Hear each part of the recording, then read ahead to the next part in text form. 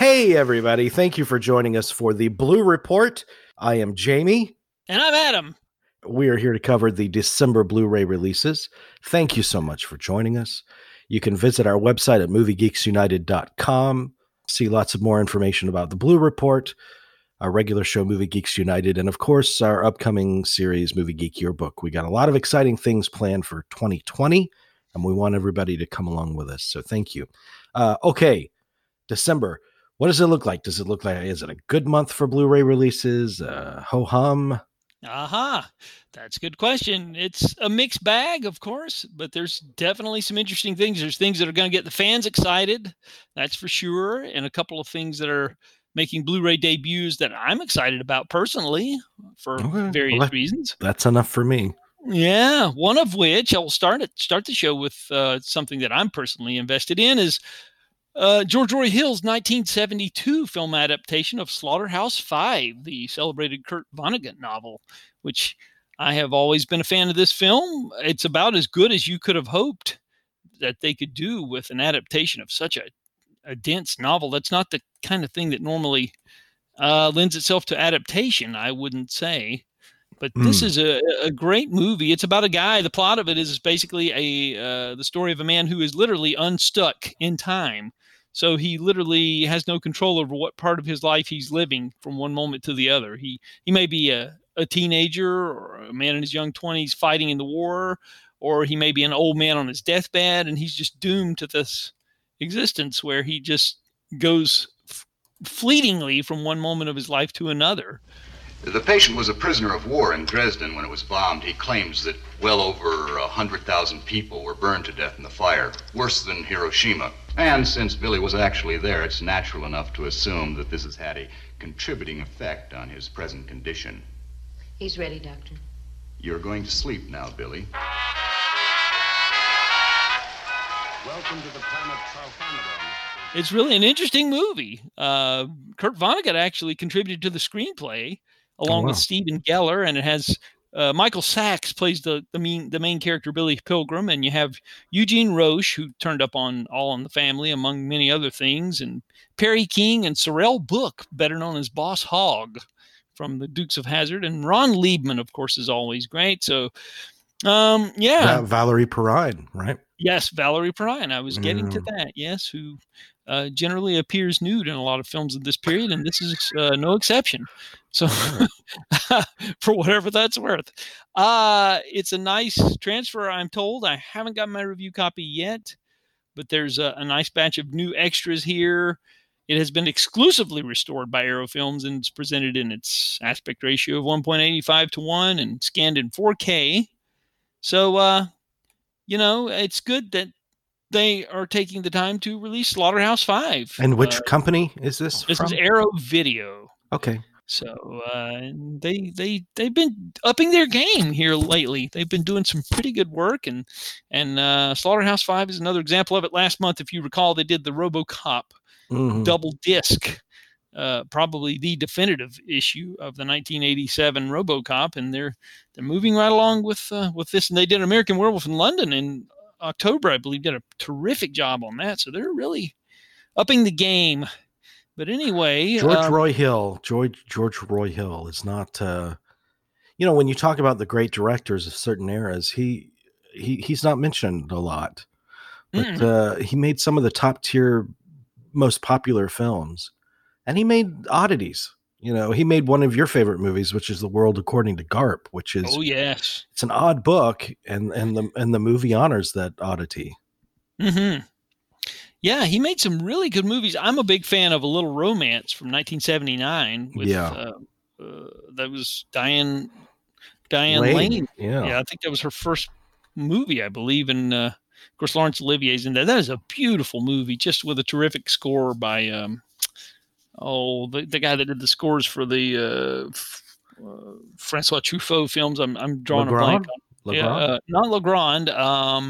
Lie, Francis. Not Lie. You're getting close. You're in the ballpark. He won an Oscar for that score. Georges Delerue. That's it. You got it. My mind wasn't working fast enough. But anyway, beautiful score, and that's a great George Roy Hill film, I think. It's underseen, unfortunately. But and of course, we all know he did The Sting and Butch Cassidy. Of course, you don't have to say anything else about those. So what was his last film? Because the last film I remember that got a great reaction and a lot of press was Funny Farm in '88. That's the last one. Really, yep. 88 was his last film. Mm-hmm. Yeah, I think he had another one that he was trying to get off the ground in the early '90s, and the financing fell through, and he just kind of gave up at that point, I think. So, yeah, never happened, unfortunately. But yeah, he was one of those great directors. I would have loved to have interviewed him. Oh yeah, he died in 2002, so he went the last 14 years of his life not directing anything. Yeah, I think it was around 1992 he was trying to get this film that didn't come together off the ground. I believe it was a project for MGM, I believe, and it just didn't. I can't remember what the project was, but it was something, and he just didn't. It didn't happen, sadly. Well, another title has come out and this one's a release that's going to make the fans salivate, I guess, fans of this film. It's Big Trouble in Little China. And it has tons of new special features. This is a 2-disc special edition from Scream Factory. It has a new audio commentary with Larry Franco, the producer, a new commentary with the special effects artist Steve Johnson. All of the other extras carry over from the previous Fox home video edition. There's new interviews with James Hong and Dennis Dunn, Peter Kwong, and the martial arts choreographer James Liu. So there's lots of stuff to embrace here on this new edition. Again, probably the definitive edition of Big Trouble in Little China. Wait a minute. I'm a reasonable guy, but I've just experienced some very unreasonable things. Depends on how you look at it. The hell it does. So somebody, I don't care who, tell me what is going on. The truth? I can take it. We don't know. And Scream Factory is pretty much filling in all the gaps on the John Carpenter library. They've pretty much issued all of them at this point. Yeah. I think, except maybe Ghost of Mars. I don't think that's found its way to their to them yet. But Big Trouble in Little China is it was fun watching as a kid, and then I rewatched it a year or two ago, and it's still fine. I mean, it's fun. Yeah, it holds up. Yeah, it was. I saw it opening weekend. I remember that, and pretty enjoyed it a lot when I saw it opening weekend. But it's maybe my enthusiasm has waned a little bit, but it still has its moments. So yeah. It's fun enough. So Jake Speed has been issued by Arrow Video as well. The 1986 film with John Hurt, Dennis Christopher, and Leon Ames and Donna Pescow. Indiana Jones, one of those mini Indiana Jones ripoffs. That's correct. Could not find a decent replacement for Harrison Ford in any of these ripoffs. Whether it be who was Wayne Crawford was Jake Speed. That's correct. And then of course Richard Chamberlain was King Solomon's Mines, and Alan Quartermain and all of that kind of stuff. I think the only movie that actually worked in that vein, and it wasn't really in that vein because it didn't deal with archaeology or any of that crap, but it was in the same wheelhouse, was Remo Williams, which still kind of works, I think. Mm-hmm. Because I rewatched that too, and that worked. But it does. I was surprised that didn't take off as a series because they had that first one, The Adventure Begins, but it was begun, but it never went any farther than that. So I actually have the Jake Speed soundtrack on vinyl, and I think it's signed by Andrew Lane. Huh. Yeah. Interesting. Well, we have the story of Temple Drake from 1933. This is a Criterion release starring Miriam Hopkins, one of the films from the early days of Hollywood. 1933. Yeah, I can't say I'm really familiar with the story of Temple Drake. I've heard the title referenced, but just it's a blind spot for me, and I'm sorry that it is. But nevertheless, it's a Criterion rape and revenge film in 1933, before the American Pre-Code, like you said. Mm-hmm. Wow, based on William Faulkner's controversial novel. Interesting enough. Those Pre-Code movies, or the movies that led to more stringent kind of adherence to, morality and all that kind of crap, are very interesting. Like the early, I've seen some of them recently. There's stuff like, who is that actress? Jean Harlow. Yeah. I've seen a couple of films where she's like the ingenue that takes the man for all of his money, and she plays up the themes of sexual sin and all that kind of stuff. Oh, yeah. It's interesting stuff. Well, we have another Criterion release while we're talking about Criterion, Tunes of Glory from 1960, which is a World War II film with Alec Guinness and John Mills and Susanna York. And it must have been a really early appearance by Susanna York. And it is directed by Ronald Neame, who would go on to do The Poseidon Adventure later on. It says a new transfer, nice batch of extras there. Again, I don't have the list in front of me of all the extras, but it is a new Criterion December release, Tunes of Glory, the World War II film with Alec Guinness. And The Magic Sword is released from Kino. That's a 1962 film, or also known as The Seven Curses of Lodak. And this one stars Basil Rathbone. Must have been one of his... And Basil Rathbone and Gary Lockwood. Now, when did you ever see those two appearing in a film? To make it even more interesting, it is directed by Burt I. Gordon. He of The Amazing Colossal Man and Empire of the Ants and Food of the Gods and many other films that we could talk about, Village of the Giants. It's a son of a sorceress armed with weapons, armor, and 6 magically summoned knights, embarks on a quest to save a princess from a vengeful wizard. So the 2006 film Candy with Heath Ledger, Abby Cornish, and Jeffrey Rush. This is the heroin movie, right? Yes, this is the heroin film. This was Heath Ledger right after his win for, well, not his win, he won for The Dark Knight, of course, but right after his acclaim, I should say, for Brokeback Mountain. And he's a young poet who falls in love with Candy, the title character, a beautiful young student who's attracted to his bohemian lifestyle. In order to get closer to him, she follows in the wayward steps of his drug addiction, which, of course, it's one of those where things just kind of spiral and get worse and worse and worse. It has an audio commentary with the director, Neil Armfield, and a featurette, The Path to Wild Abandon, Candy, The Path to Wild Abandon, Writing on the Wall, Candy's Poem in Motion, and the theatrical trailer. So this is a Shout Select release. When I first met Candy, birds filled the sky. I want to try it your way this time. That was beautiful. Does it ever embarrass you, Candy? His naked desperation? What happened to that beautiful little girl? What happened? The 1961 film Conga has been issued by Kino Lorber. This is another one of those Kong rip-off type films. This one's where a giant gorilla basically runs around London destroying stuff.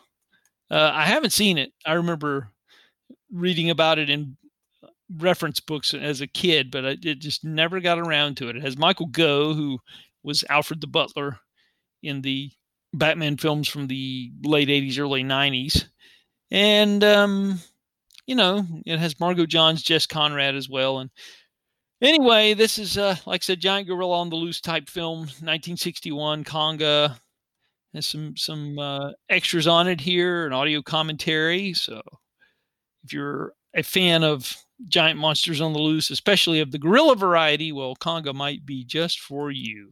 So there is a Phantasm Sphere collection, and I think this is from trying to see who this company is. I think it's the ones who put it out. It's Wellgo USA. Yes, it basically is a repackaging of all 5 of the Phantasm films, which were issued a couple of years ago on Blu-ray, and it comes with a big sphere, or a replica of the sphere with the spike in it from the films. Can it be used as a weapon? Yeah, I don't know. You never can tell about these sorts of things. That'd be nice. That'd be nice if it could be lethal. I mean, that would be something collectors would really want. Right. We have Camille Claudel is a 1988 release from Kino Lorber. That's a 2-hour and 55-minute film that it is Isabelle Adjani and Gerard Depardieu. They've been pumping out the Gerard Depardieu titles I've noticed here lately. The story of the troubled life of French sculptor Camille Claudel and her long relationship with the legendary sculptor Auguste Rodin. The famous, we know his work, not so much hers. But anyway, Waterworld has been issued one more time by Arrow Video, this time with both cuts, the longer director's cut and the theatrical cut. I'm not sure it needed to be longer, but if you think that it should have been, well, I wonder how much longer the director's cut is. I'm thinking about 20, 30 minutes, I believe, is what I was reading. Yeah, it's substantial. It's not just a couple of scenes here and there. It's pretty substantial. Is it? This says it has 3 cuts of the film. I knew there were 2, but I wasn't sure about the third. But yeah, that sounds theatrical cut, good. TV cut, and the Ulysses cut. Am I looking at the right thing? What the hell? Yeah, that's right. That's correct. Yep. Mm-hmm. I'm seeing it now. You're exactly right. Man, that's super duper. It comes with like a 60-page book. Wow. Yeah, it's a big deal. It is a big deal if you're a fan of Waterworld, and I guess there are fans of it, right? So I guess so. You know, the movie did not bomb. It did not tank. It's not the disaster that everybody wanted it to be. No, totally agree. So the 2001 film, Satoshi Kon's film, Millennium Actress, it's an anime film. It's been restored and remastered from a 4K transfer. This is traces the career of legendary actress. I'm going to butcher this name, I know. Chiyoko Fujiwara, as seen through the eyes of documentary filmmakers. She has withdrawn into retirement, and a filmmaker receives a rare opportunity to interview her about her life, and that's what the film is about, essentially. Is it a narrative film or a documentary? Yeah, it is a narrative film, but it's done in this anime style, and it's Japanese, and very well reviewed. And so it's one I have not seen, so I can't personally vouch for it one way or the other. But Millennium Actress from 2001, just wanted to mention that is a Shout Factory release. And another Shout Factory anime film from 2018, it got great reviews from several major critics. Kenneth Turan was one from the Los Angeles Times who called it powerful, a stunning piece of animation. Funan, F-U-N-A-N, which is the tale of a young woman in April of 1975 whose world is suddenly upended by the arrival of the Khmer Rouge regime in Cambodia. So it's a war, via a Cambodian, a film from about the 70s and the crisis in Cambodia with the war and all that. And so anyway, it has bonus features, interview with the director, and art gallery, storyboard, and trailers. It's, like I said, was pretty well reviewed, but kind of, I didn't want it to fall through the cracks in case anybody was interested. I know we do have anime fans. So anyway, I know we normally don't talk about newer films, but I do want to mention this one since it's been so prevalent in our conversations on the show. Once Upon a Time in Hollywood finally makes its home video debut on the 10th of December. So we're now on the 10th of December. And 4K and Blu-ray, with quite a substantial batch of deleted scenes, I believe, 25 minutes or something like that. Some nice featurettes. It's interesting. It's one of those packages where wherever you shop, you'll get a different version of it. So what they're trying to do is they're trying to make everybody buy 5 copies of it that truly likes it. Because if you get it at Best Buy, you get a steel case or whatever else, and then you buy it at Walmart, you get whatever else, and then online something else. But just the movie itself is reason enough to buy it. But depending on which version you get, you can get these collector cards. And all the 45 single comes in one of them or something. Or Yep. I have seen the deleted scenes because I did buy the digital when it came out on a little bit earlier. And there's a extra Manson scene where when he leaves Tate at the house, he walks to the back and he talks to the caretaker in the back house, and that goes on for about 3 or 4 minutes, and then he walks back out to his, I guess it's like an ice cream truck or something, and Brad Pitt's on the ceiling, and Manson turns around, sees Brad Pitt, and Manson makes some oogler boogler, some weird noise. Oh, hey,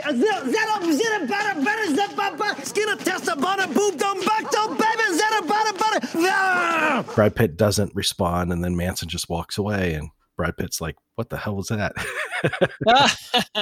But it's got extra little, it's got some extra scenes in it. Some are more substantial than others, but there's a great conversation between DiCaprio and the actor that plays Sam Wanamaker. They're just riffing together, and it goes on for like 5-6 minutes. It's just a big, just kind of a meandering conversation, but it's just great to see. They are so good. It was all written, but the conversation feels totally improvised. So I would definitely recommend checking out that deleted scene in particular. Oh, good. Yeah, that's exciting. I'm hoping I get a review copy. If I don't, then I'm going to spring for that one for sure. Gotta have it. Must have. So, we have the Fly collection, a 5-disc set from Scream Factory. Does it have the Vincent Price ones too? It has all of them. Okay. Every one of them. Yeah, all 3 of them from the late 50s and up into the mid 60s. The first 3 films, of course. Okay. You have The Fly, Return of the Fly, and Curse of the Fly. And then you have, of course, the 80s, The Fly 2, and The Fly and The Fly 2. So it has Goldblum and Stoltz. Yes, it has both. Yes, it has all. Complete. It has new interviews with the 1986 remake producers Mel Brooks and Stuart Cornfeld, writers Mick Garris and Ken Wheat, who wrote the sequel, composer Christopher Young, and more. There's new audio commentary with David Frankham from Return of the Fly. He's an actor in the film. New audio commentary with author William Beard, who wrote the book The Artist as Monster, the Cinema of David Cronenberg. Documentaries, Flytrap, Catching a Classic, and The Fly Papers, The Buzz on Hollywood's Scariest Insect, and just mostly carryover extras from a lot of from the previous releases of all these films. But it's nice to have them all in one place. Yeah. And you get new transfers, and so good stuff here if you're a fan of the Fly films, and who isn't? Come on. But what do you think the best film in that whole franchise is out of those 5 titles? Oh, the Goldblum Cronenberg. I think film, so too. I think it's an amazing film. It speaks on more than just speaks to the viewer on more than just the horror film level. You can read, there's subtextual stuff going on that you can read into it, and it's an intelligently made film. Works as a romance. Yes, absolutely. I mean, not a romance like a meet cute kind of romance. I mean, like a love story, like a real love story. You know? Tragic love story. That can match the best of them. And who would have thought that would have come from The Fly? I know, right? Insects don't have politics. They're very brutal. No compassion, no compromise. We can't trust the insect. I'd like to become the first insect politician. You see, I'd like to, but, I'm afraid, I don't know what you're trying to say. I'm saying,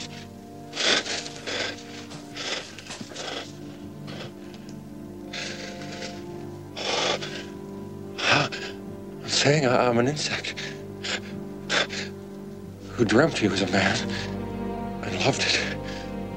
But now the dream is over and the insect is awake. No, Sid. I'm saying, I'll hurt you if you stay.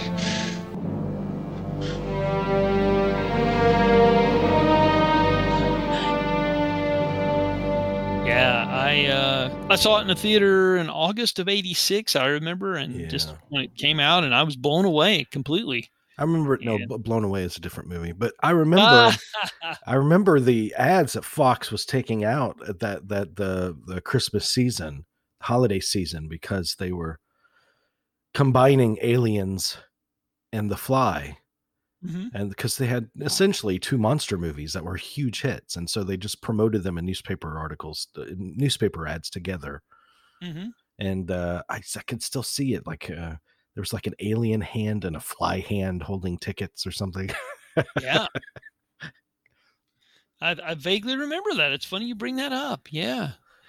But those are, that is a really one of the better probably one of the best films of the 80s. I would say it would definitely be in I think so too. Top 25, top 30 at least. So Until the End of the World is another Criterion release. Is this the 5.5 hour cut? This is the 5.5 hour cut for the first time on, I don't think it's been released overseas. I could be wrong about this, but this is definitely the first domestic issue of the 5.5 hour cut of Until the End of the World of M. Bender's film from 1991. And boatload of extras here, on this new transfer, of course, all the great stuff you would expect from Criterion. It won't disappoint any people who are interested in getting this on a home video format, disc-based format. It's a great soundtrack. Now, TCM aired the 5.5 hour cut a year or two ago. I made it through. I made it through 3 hours of it. I mean, just because of time, and I just never got back to it. But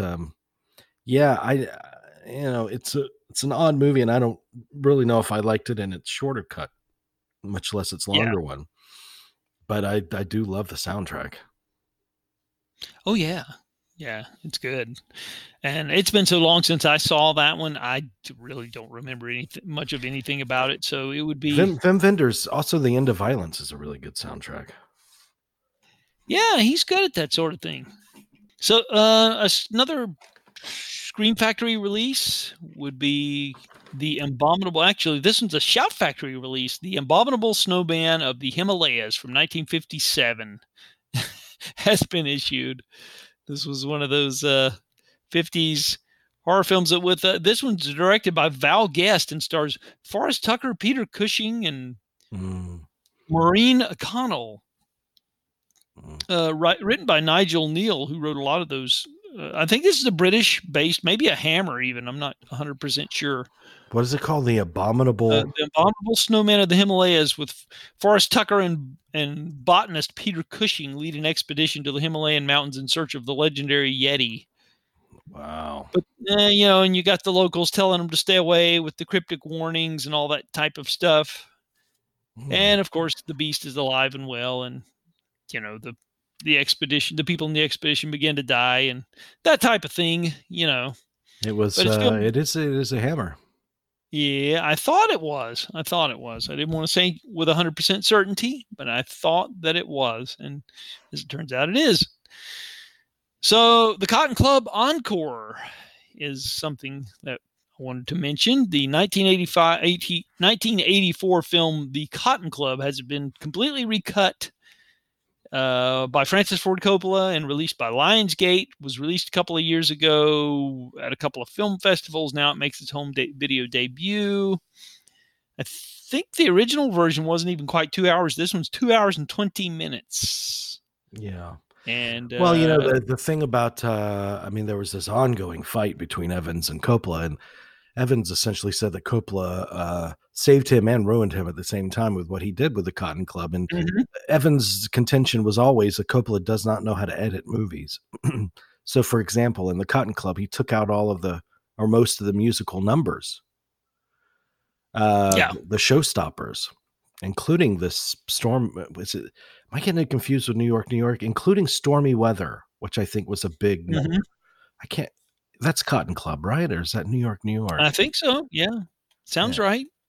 Anyway, so apparently he's fixed some things. That was fairly well received when he premiered it at the New York Film Festival, but he's getting in a habit now of going back and rejiggering his older movies. Yes. He says he's about to do it with Godfather 3. Interesting. Yeah. Yeah, I would be curious to see what he would do with that. Yeah, I don't know. I don't know. I don't know that I have a problem with the narrative of Godfather 3, like how it flows. There are elements in it that I don't think can be cut out to make it better. Right. I think they're too embedded.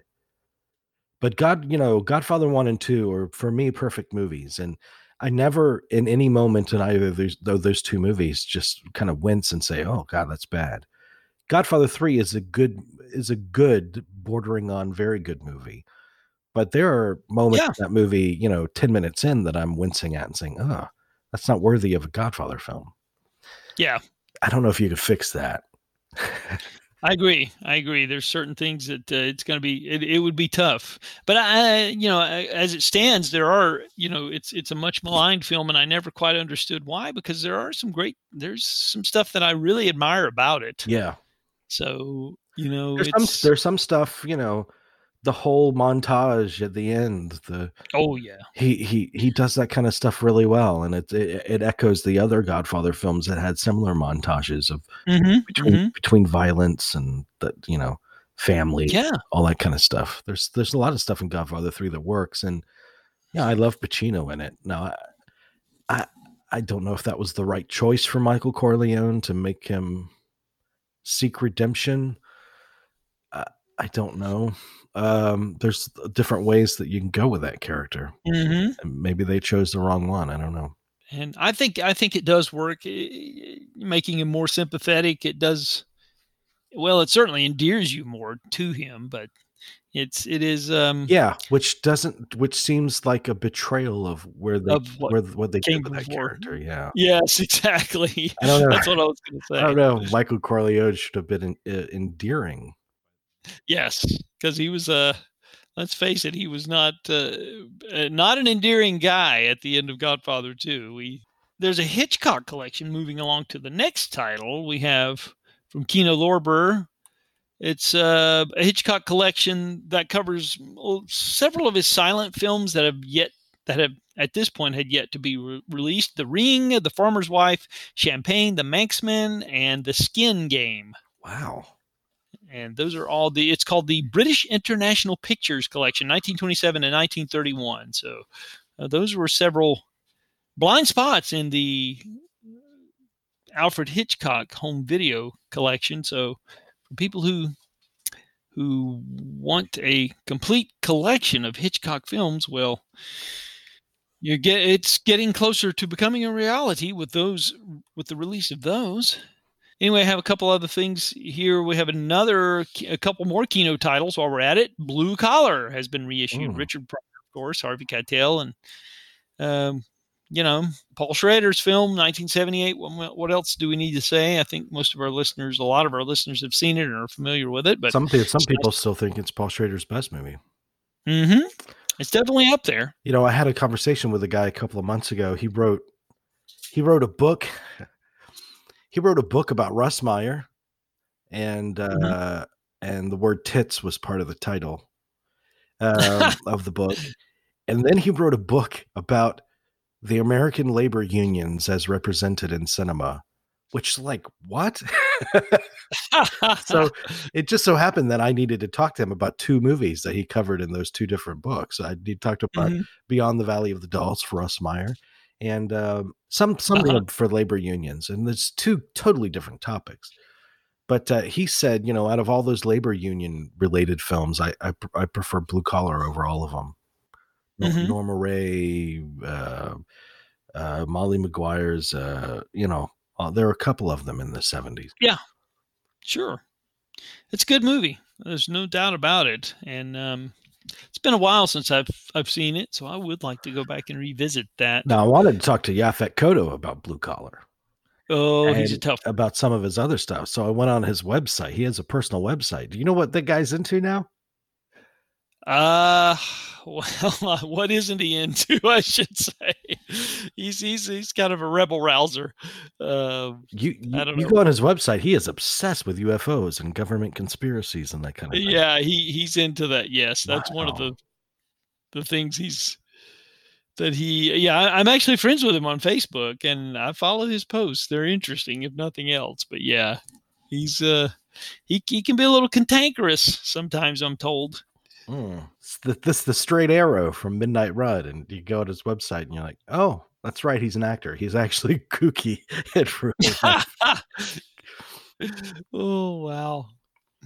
Well, a couple other Kino titles that are interesting and worth mentioning. One is Burt Reynolds' 1985 film Stick. Oh, Stick.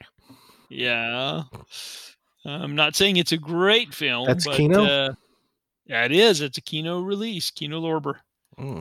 It is, as is the 1984 film Iceman, which is directed by Fred Schapisi, which I think this is a very good movie. It's about I used to turn up on cable when I was a kid, and it's a very moving film about a caveman played by John Lone who is unearthed all these years later and trying to adapt to society after, and anyway, and they're of course studying him and all that sort of thing. And Lindsay Krause is the female lead in the film. Features a terrific score by Bruce Smeaton, who did a lot of collaborating with Fred Schapisi. So I would recommend Iceman from Kino. I think there's a new commentary on it. Bruce Smeaton. Nobody talks about Bruce Smeaton. Good composer. Yeah. He's a good composer, I think.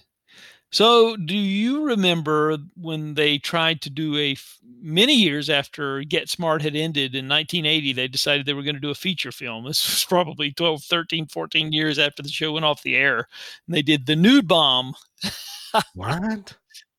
They did. I remember this. I remember when it came out in theaters. Yeah, it came out it was a summertime release. And yeah, they were actually doing a feature film about a decade and a half after Get Smart went off the air. With Don Adams? Don Adams is in it. Yes, he is. It's and I think Bill Dana wrote the script, who wrote a lot of the scripts for the original show, I think, or who's involved. And yeah. Okay. So it's have you seen it? So it was a feature, it wasn't a TV movie, it was a feature film. No, this was a theatrical film from Universal. It's called The New Bomb or The Nude? The Nude Bomb, because I have not seen it actually. I just remember when it came out. But apparently the plot is that there's some sort of a bomb that's causing everybody's clothing to disappear or something, and so he has to get to the bottom of it in his inimitable way. But yeah, it's Don Adams reprising his role as Agent 86. So it's, like I said, it's a curio. So yeah, that's The Nude Bomb from Kino. And we have this is a Shout Factory release, Dr. Jekyll and Sister Hyde from 1971. This is another one of those Hammer films we were just talking about them. This is the one where I think it's Ralph Bates plays Dr. Jekyll, and he comes up with a potion that turns him into a female version of himself.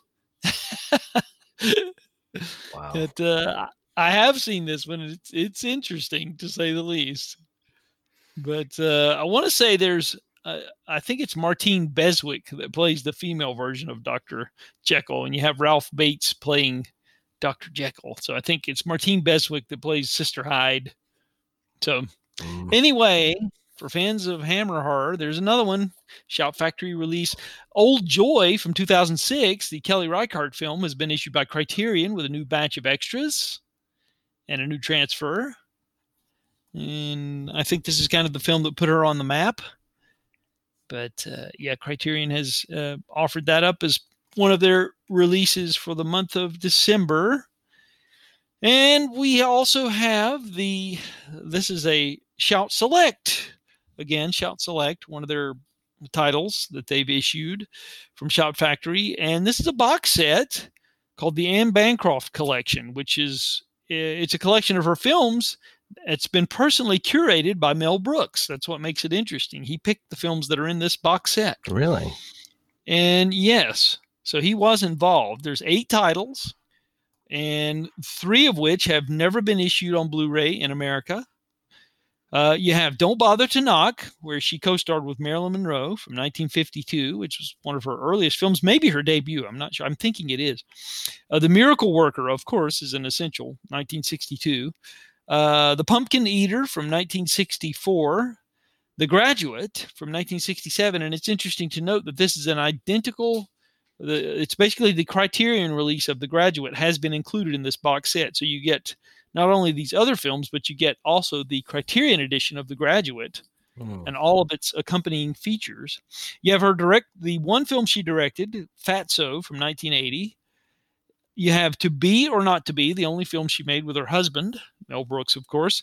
And you have Agnes of God and 84 Charing Cross Road. These are 2 of her 80s films that had never been available on Blu-ray, and so now they are. And it comes with a 20-page booklet, tons of extras. So if you're an Anne Bancroft fan, the Anne Bancroft collection has been issued by Shout Factory as one of their Shout Select titles.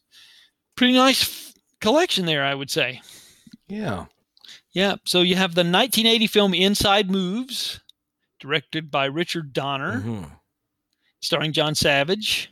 This is the story of a man recently paralyzed, coming to terms with that. And you got also David Morse and Diana Scarwood in this film. Hey, could you use another hand over there? Another hand? Yeah, I can use 2. This is a movie about people who don't always fit in, but they have a dream. Well, what's your dream? I don't know. I'd like a girlfriend. And a sense of humor. And when that dream comes true, it makes them winners. Richard Donner's Inside Moves. It'll make you feel good again, and that ain't bad. Rated PG. Now playing at the Crest Westwood and in Orange County. The 2019 documentary, and again, we normally don't mention recent films, but this one might have slipped through the cracks. Linda Ronstadt, The Sound of My Voice, which is I'm hearing really good things about. I have not gotten a chance to catch it yet. But anyway, Terminal Velocity and Playing God, 2 more Kino Lorber films. The Split Touchdown? Yes, they are. Very good. Playing God. David Duchovny, a surgeon who is embroiled in some kind of plot or some criminal plot or something. Yes. And then Terminal Velocity, right? Is Charlie Sheen in that? That's the one. And Nastassja Kinski. Oh, yes. Kinski, right. Yep, she's in that one. So I did see that. I remember seeing that one theatrically and not being incredibly impressed with it. So, and I haven't seen it since. But anyway, and another Kino Lorber release, another one of those Hollywood Pictures, Touchstone, all that stuff. A Stranger Among Us with Melanie Griffith. Oh, okay. The Sidney Lumet Amish movie. Yes, that's the one. Exactly. Stranger Among Us. You know, I always equate it with a personal story. What year is that? 92? It is. Very good. Okay. So I started working at the theater and then went to projection eventually before management. And then that was the first film I put together, was A Stranger Among Us. And I put it together wrong. I mean, I didn't put the reels out of order or upside down or anything. I just you put tape on the celluloid, a certain kind of silver tape on the celluloid and that gives the cue to turn down the lights. I got those all mixed up. Like the lights came on once the movie started. Like everything was backwards. It happens to the best of us. Yeah, not anymore. Well, that's true. Well, it did back then. I mean, what are you going to yeah. do now? You're going to like get the satellite trajectory. I don't know. I don't even know how they work anymore. I'm not sure either. I should take a tour of a projection booth and just see what goes on nowadays. I'd be curious. Yeah, I can remember one of the first times I put something together in the trailer that I'd attached to the beginning of the film, and I believe it was Mr. Holland's Opus, that the trailer broke on a Saturday night with a packed house. So I was struggling to get that thing put back together. Untangle it. Oh, God. Yeah, that happened to us so many times. I remember opening night of Ace Ventura: When Nature Calls. The whole print fell off the platter. Oh, geez. Our projection booth was haunted for some reason. But yeah, I don't, there used to be a projectionist union where they would come and they'd service projectors at all the theaters across the country. I don't even know if that's required anymore. I don't know if that's a thing anymore. Yeah, I don't think it is. Yeah, sign of the times. One more Kino Lorber release, Ace's Iron Eagle 3. Need I say more? Louis Gossett Jr. Yeah. He's proud of it. I talked to Louis Gossett Jr. and that's a franchise for him. It is. And it's in keeping with his most famous role in An Officer and a Gentleman, where he feels great duty to do honor to people serving in the military, when he feels like Iron Eagle means as much to people as Officer and Gentleman in that respect. That's his take. Interesting. So the 1985 film Silver Bullet, we're moving to December 17th. This is a Scream Factory release, and this is another one the fans have been clamoring for, and they've been licensing some Paramount titles Scream Factory has. And this is one of the ones produced by Dino De Laurentiis and filmed in my neck of the woods down in Wilmington, North Carolina. And it has Gary Busey, of course, Corey Haim, and music by a guy you interviewed fairly recently, Jay Chataway. Yeah, I've got that score. Yeah. Pretty good score, too, by the way.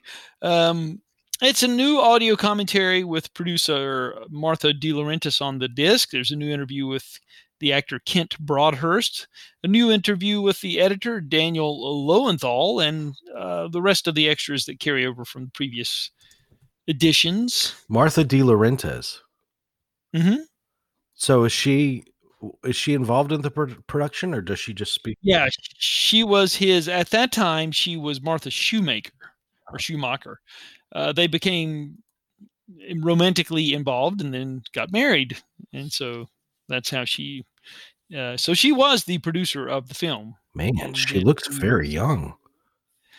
Yeah, she is very youthful looking. She's, but she was I think she's probably in her late 50s at this point. But 65. She looks like she's in her headshot on IMDb. She looks like she's 35.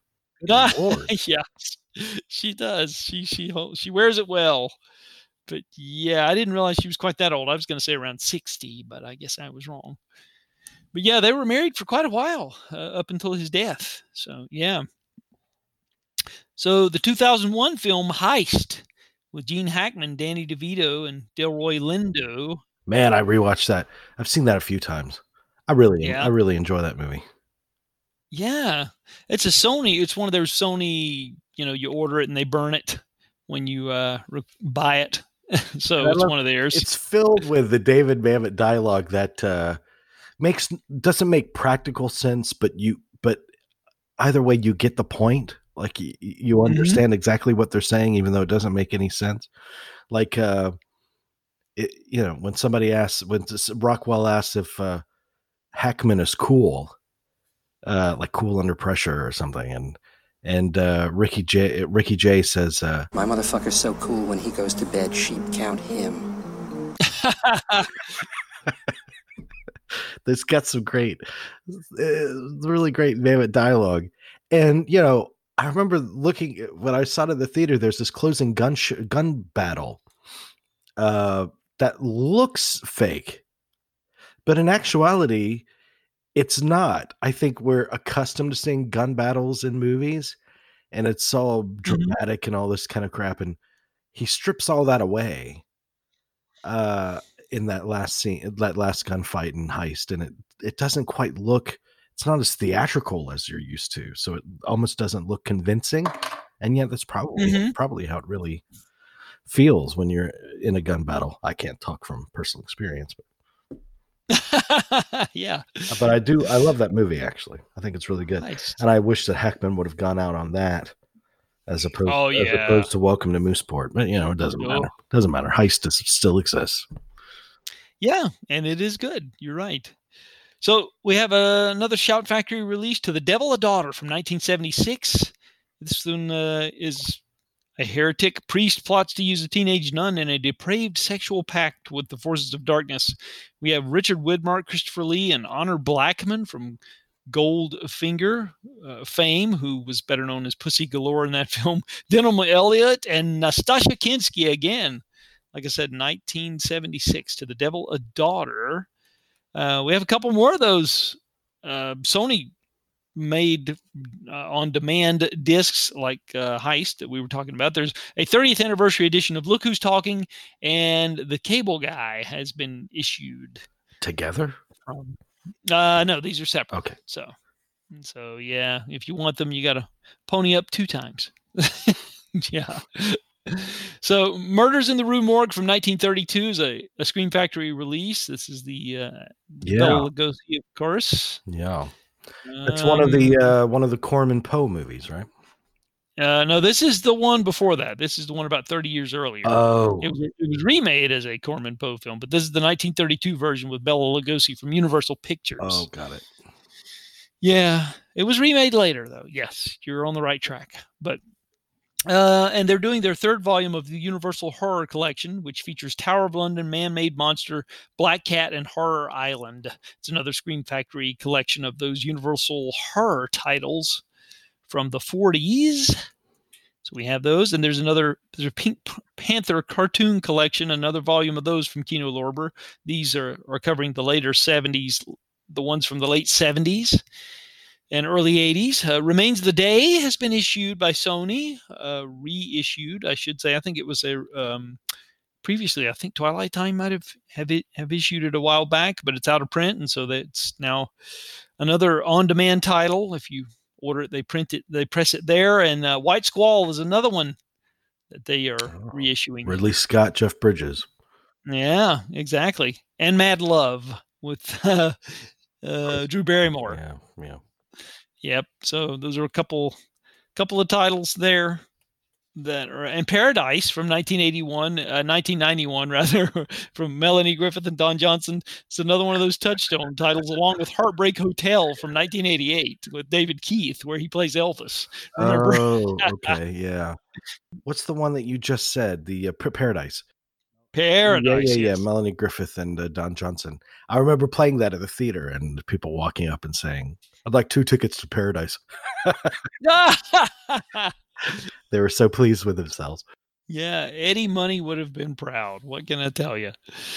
The recent documentary on Roy Cohn, Where's My Roy Cohn, has been issued by Sony. And then we have a couple more releases on the Christmas Eve. We have the recent Judy biopic, the Judy Garland biopic, and really, yeah, it's a quick turnaround. Yeah, just a couple of months ago, it was out there in theaters, but I don't know if there's going to be any Oscar love for this one or not. But I think there probably would be for her. Yeah, I think so. She's good. I think I think those kinds of transformative roles, they can transcend the quality of the actual movie. I mean, we've seen it time and time again, the Iron Lady or what have you, but yeah, I think you're right.